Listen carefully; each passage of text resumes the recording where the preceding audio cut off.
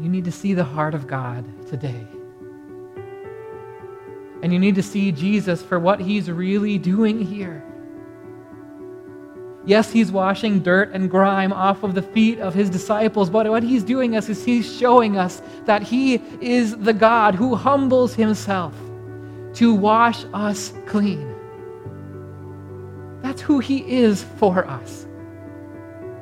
We need to recognize that when we come before Jesus, we are dirty, rotten sinners in need of a cleaning, and he's the one who does that for us.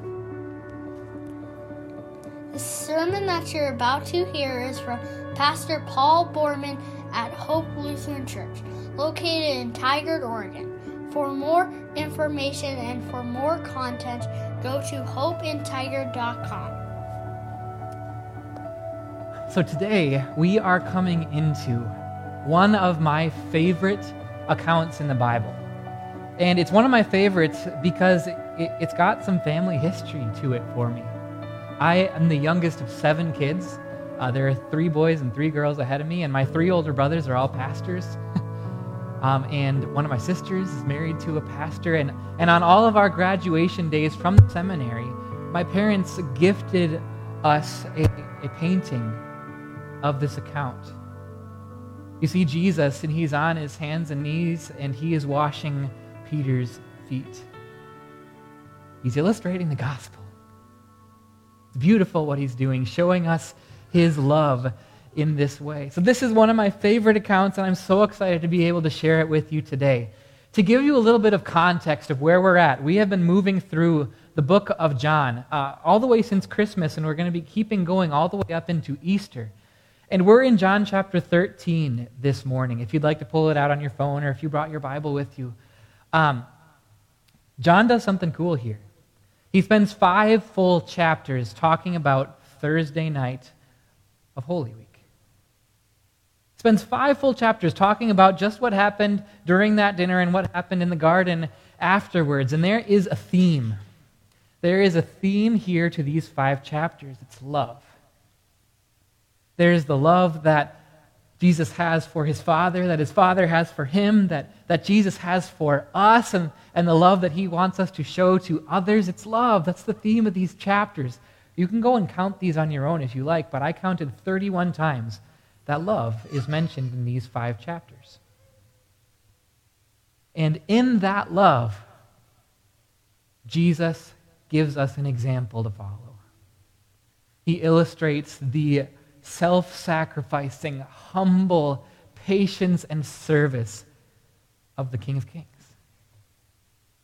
So we'll get into this. John chapter 13, verses 1 through 17. After we finish reading this is kind of our tradition here at Hope. After we finish reading the gospel message, I'll say thanks be to God, and I'll ask you to join in with me in saying, I'll say, this is the gospel of the Lord, and you'll join in with me in saying, thanks be to God. So we'll do that together after we read this gospel reading. It was just before the Passover festival. Jesus knew that the hour had come for him to leave this world and go to the Father. Having loved his own who were in the world, he loved them to the end. The evening meal was in progress, and the devil had already prompted Judas, the son of Simon Iscariot, to betray Jesus.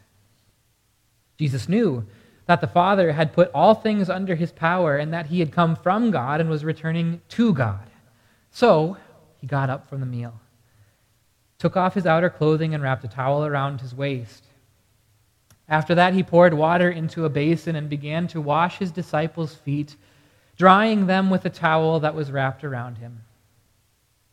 He came to Simon Peter, who said to him, "Lord, are you going to wash my feet?" Jesus replied, "You do not realize what I am doing, but later you will understand." "No," said Peter, "you shall never wash my feet." Jesus answered, "Unless I wash you, you have no part with me." "Then, Lord," Simon Peter replied, "not just my feet, but my hands and my head as well." Jesus answered, "Those who have had a bath need only to wash their feet. Their whole body is clean. And you are clean, though not every one of you." For he knew who was going to betray him, and that was why he said not every one was clean. When he had finished washing their feet, he put on his clothes and returned to his place. Do you understand what I have done for you? He asked them. You call me teacher and Lord, and rightly so, for that is what I am. Now that I, your Lord and teacher, have washed your feet, you also should wash one another's feet. I have set you an example that you should do as I have done for you. Very truly, I tell you, no servant is greater than his master, nor is a messenger greater than the one who sent him. Now that you know these things, you will be blessed if you do them. This is the gospel of our Lord. Thanks be to God. I get a little bit jealous of John. I think the jealousy has kind of been bubbling up in me ever since we started this sermon series back in January. We've been seeing all the things that John got to see, right? He got to see Jesus change water into wine. He probably got to taste the wine. He got to see Jesus feed those thousands of people with just a few small fish and loaves of bread. He got to see Jesus walk on water. He got to see Jesus raise a man from the dead. He got to hear all these beautiful teachings, and now he's sitting at Jesus' right hand at the Last Supper. He's the one that Jesus loves. And that jealousy has kind of bubbled up in me. But I think what pushed it over the top was the fact that as John wrote his gospel many years later, he got to have special insight into the mind of Jesus. As he was inspired to write by the Holy Spirit, he got to know what was on Jesus' mind and what was on Jesus' heart in those last moments. He tells us these things. He says, Jesus knew that the hour had come for him to leave this world and go to the Father. John knew that Jesus was thinking about that.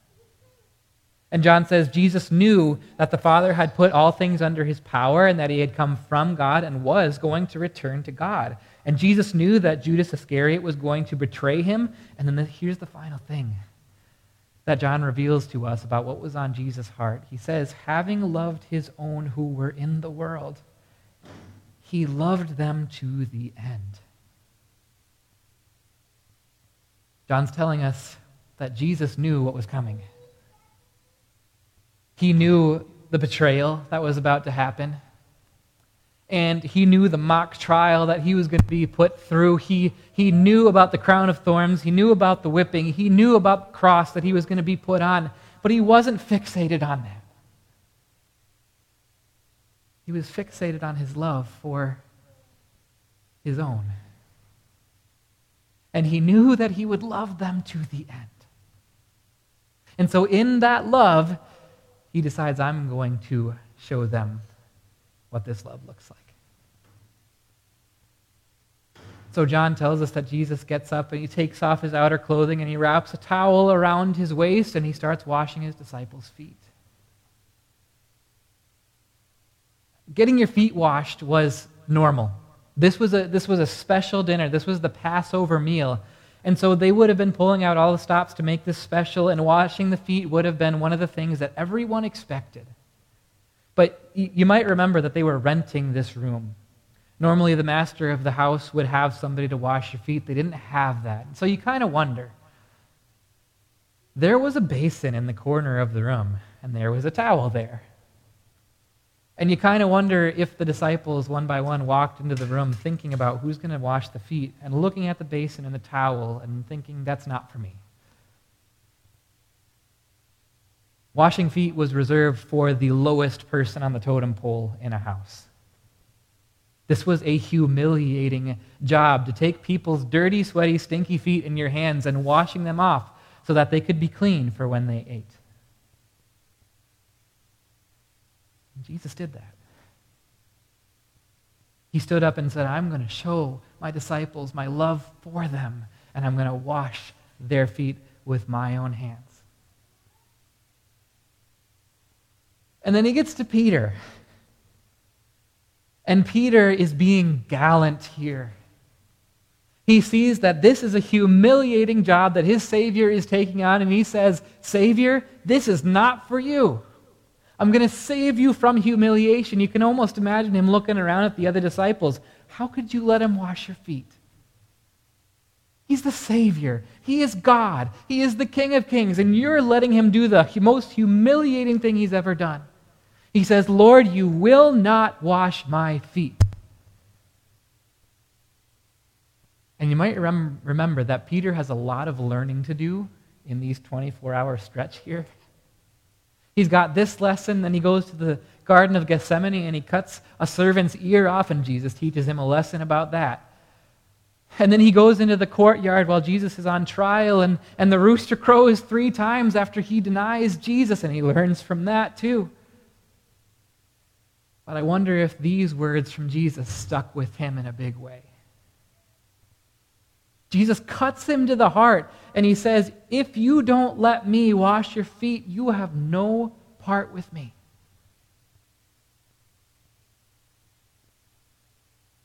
Now, I think we need to talk about what's going on here.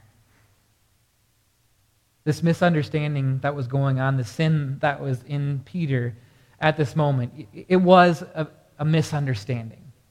Peter was misunderstanding what Jesus was doing here. And because of that misunderstanding, he was misunderstanding the heart of his Savior. And he was misunderstanding why Jesus had come to the world to save sinners. I mean, here's the big note for the day. This is what I'm hoping that you'll take home with you. What Jesus is doing when he washes his disciples' feet is he is illustrating the gospel. He's illustrating what God's word is about, what the good news of salvation is. The good news of salvation is that people are sinful and they need God to come and wash away that sin, even though they don't deserve it. Isn't that what Jesus was doing here? God was coming to people who were dirty, and he was humbling himself to wash them. He's illustrating the gospel. He's illustrating grace. He's illustrating undeserved love. And Peter rejects it. Why? You see, there's something really ugly that's rearing its head here. It's a sin that has wrecked its way through the church. And it has wrecked its way through humanity since the fall into sin. In fact, it was the original sin. It's pride. It was pride in Peter. It was pride in him that made him reject the gospel coming from his Savior. It was pride that made him forget who Jesus is and what he is here for. It's pride that made this man who was so eager to lift Jesus up even higher. It was pride that made him do something that would have separated him from his Savior. And pride is one of those things that is so subtle in people. So subtle, so insidious, and this is why it wrecks its way through people. It wrecks its way through pastors, it wrecks its way through churches, it wrecks its way through Christians, and we're going to talk about all 3 of those things. Pride wrecks its way through pastors. It was about a year ago now that I was sitting down for coffee with a local church planting pastor.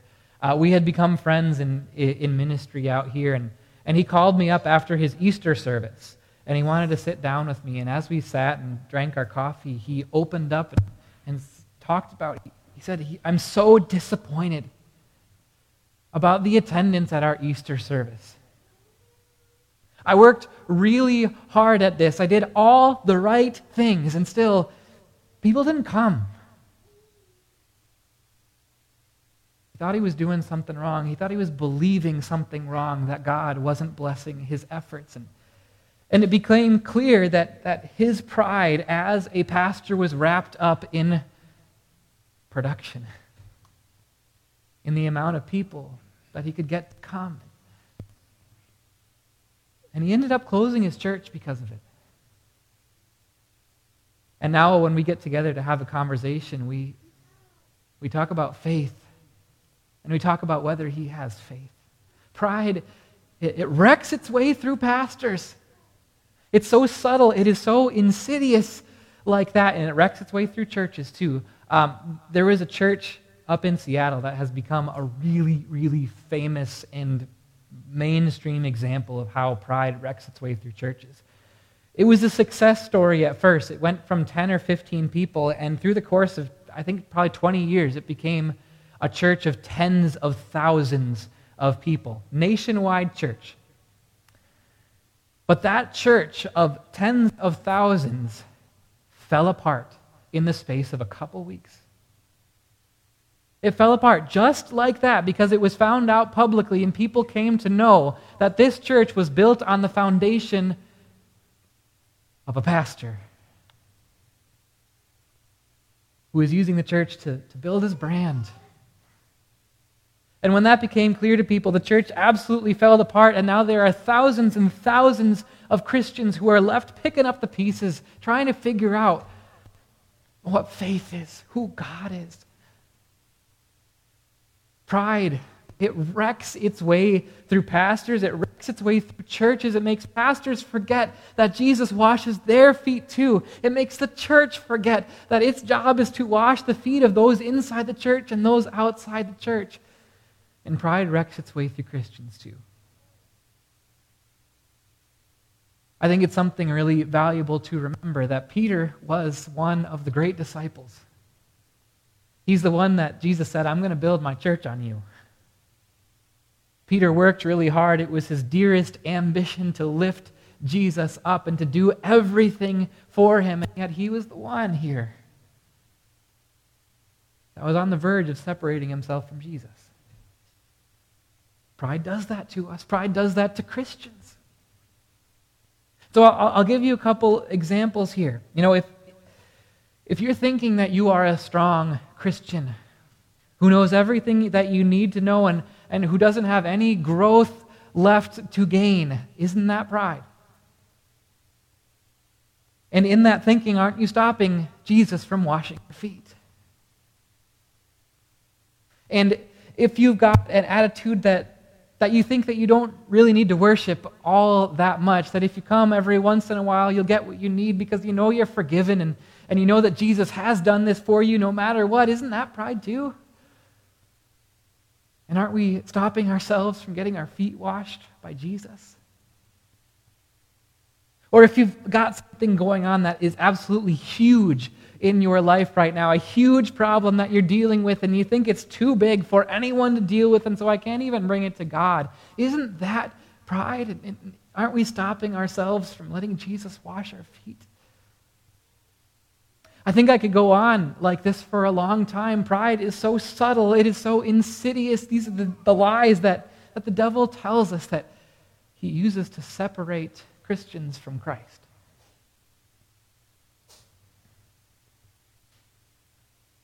And so Jesus cut Peter to the heart, and he cuts us to the heart, and he says, if you do not let me wash your feet, you have no part with me. If we don't let Jesus wash our feet, if we can't humble ourselves to recognize that we are sinful, we are dirty, in need of a wash, we have no part with Jesus. And if you're like me, and pride is one of your struggles, it probably is, then you need to see the heart of God today. And you need to see Jesus for what he's really doing here. Yes, he's washing dirt and grime off of the feet of his disciples, but what he's doing is he's showing us that he is the God who humbles himself to wash us clean. That's who he is for us. We need to recognize that when we come before Jesus, we are dirty, rotten sinners in need of a cleaning, and he's the one who does that for us, not us. Now, that's why we do what we do at the beginning of every single worship service. I know that it's really unique in the Christian world. We begin our worship with confession of sins. We begin our worship by bringing the things that we have done wrong to Jesus, and it hurts every single Sunday. But we do that so that we can recognize together how deep our need is for Jesus to wash us clean. And every single Sunday, he does just that. He washes us. He washes us clean. This is the gospel. Thanks be to God. This is what I'm hoping that you can bring home with you today. That Jesus washes us clean. Truly clean. And knowing that, now we can kind of move into part 2. Jesus illustrated the gospel here. And he also did something else, and he made it really obvious. He said, I have set you an example that you should do as I have done for you. Very truly I tell you, no servant is greater than his master, nor is a messenger greater than the one who sent him. But now that you know these things, you will be blessed if you do them. He makes it obvious what he wants us to do. When Jesus washed the disciples' feet, he illustrated the gospel, and he also illustrated the Christian church and the Christian life. He said, you've seen what I have done for you, now go and do the same. He says, this is how I think of you. And so this is how you can think of yourself, and this is how you can think of others. You are someone who I have deemed worthy to wash your feet. That means that you can look at yourself as someone who has been washed clean, and someone who can be safe to be humble and wash the feet of someone else. And he says, since I have washed your feet, you can look at every single other person in the world and view them as worthy of having their feet washed by you. He's illustrating all of that here. That's how the Christian church should work, he says. That's how the Christian life should work. And I know I've been preaching for a long time, so I'll keep it short here. What does washing feet look like here and now today?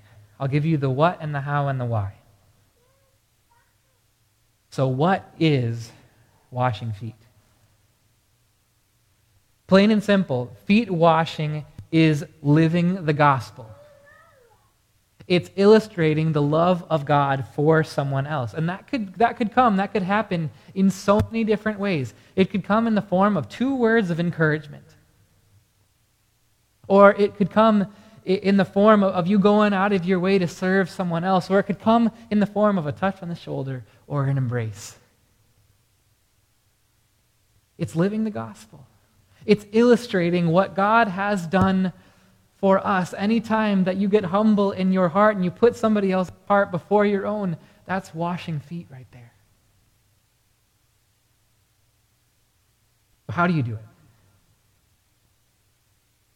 Really, the opportunities are everywhere. Really what it takes is we have to decide to open our eyes to it and look for the opportunities and decide to follow through on that. You know, you could do it right now. You could look around this church and find one person and say, I'm going to serve that person. I'm going to wash their feet this week. And you could think after church, I'm going to find that person, have a conversation, and encourage them. I'm going to say, I really appreciate the way that you do this. Or you could invite them to spend time with you, or you could send them a gift card, or you could just give them a hug. Because you know how far an encouragement goes. You know how much the warmth of an embrace goes. The opportunities are all around us, and if you don't know how to serve a specific person, you can ask. You say, how can I serve you today? How can I love you like Jesus has loved me? And if you don't know who to serve, you can ask me. And if you don't know how to serve the church at large, you can ask me.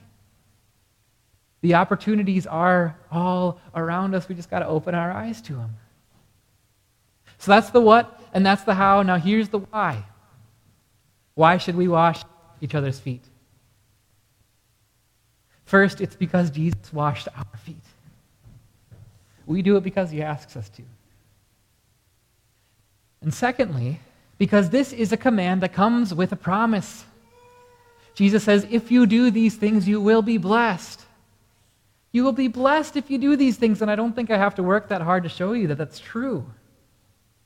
You know how far a word of encouragement can stick with you for weeks and for months. And you know how much it might mean to someone if you go out of your way to serve them in some way. That act of kindness might stick with someone for a lifetime. And you know that the warmth of a physical touch or an embrace, the warmth that is there stays with someone. And then you take that warmth, you take that encouragement, you take that kindness, and then you multiply it because you know that you're not just showing your love, you're showing Christ's love.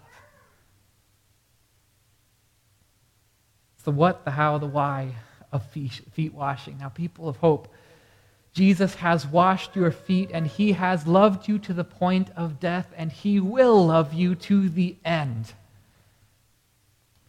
He proved it on the cross.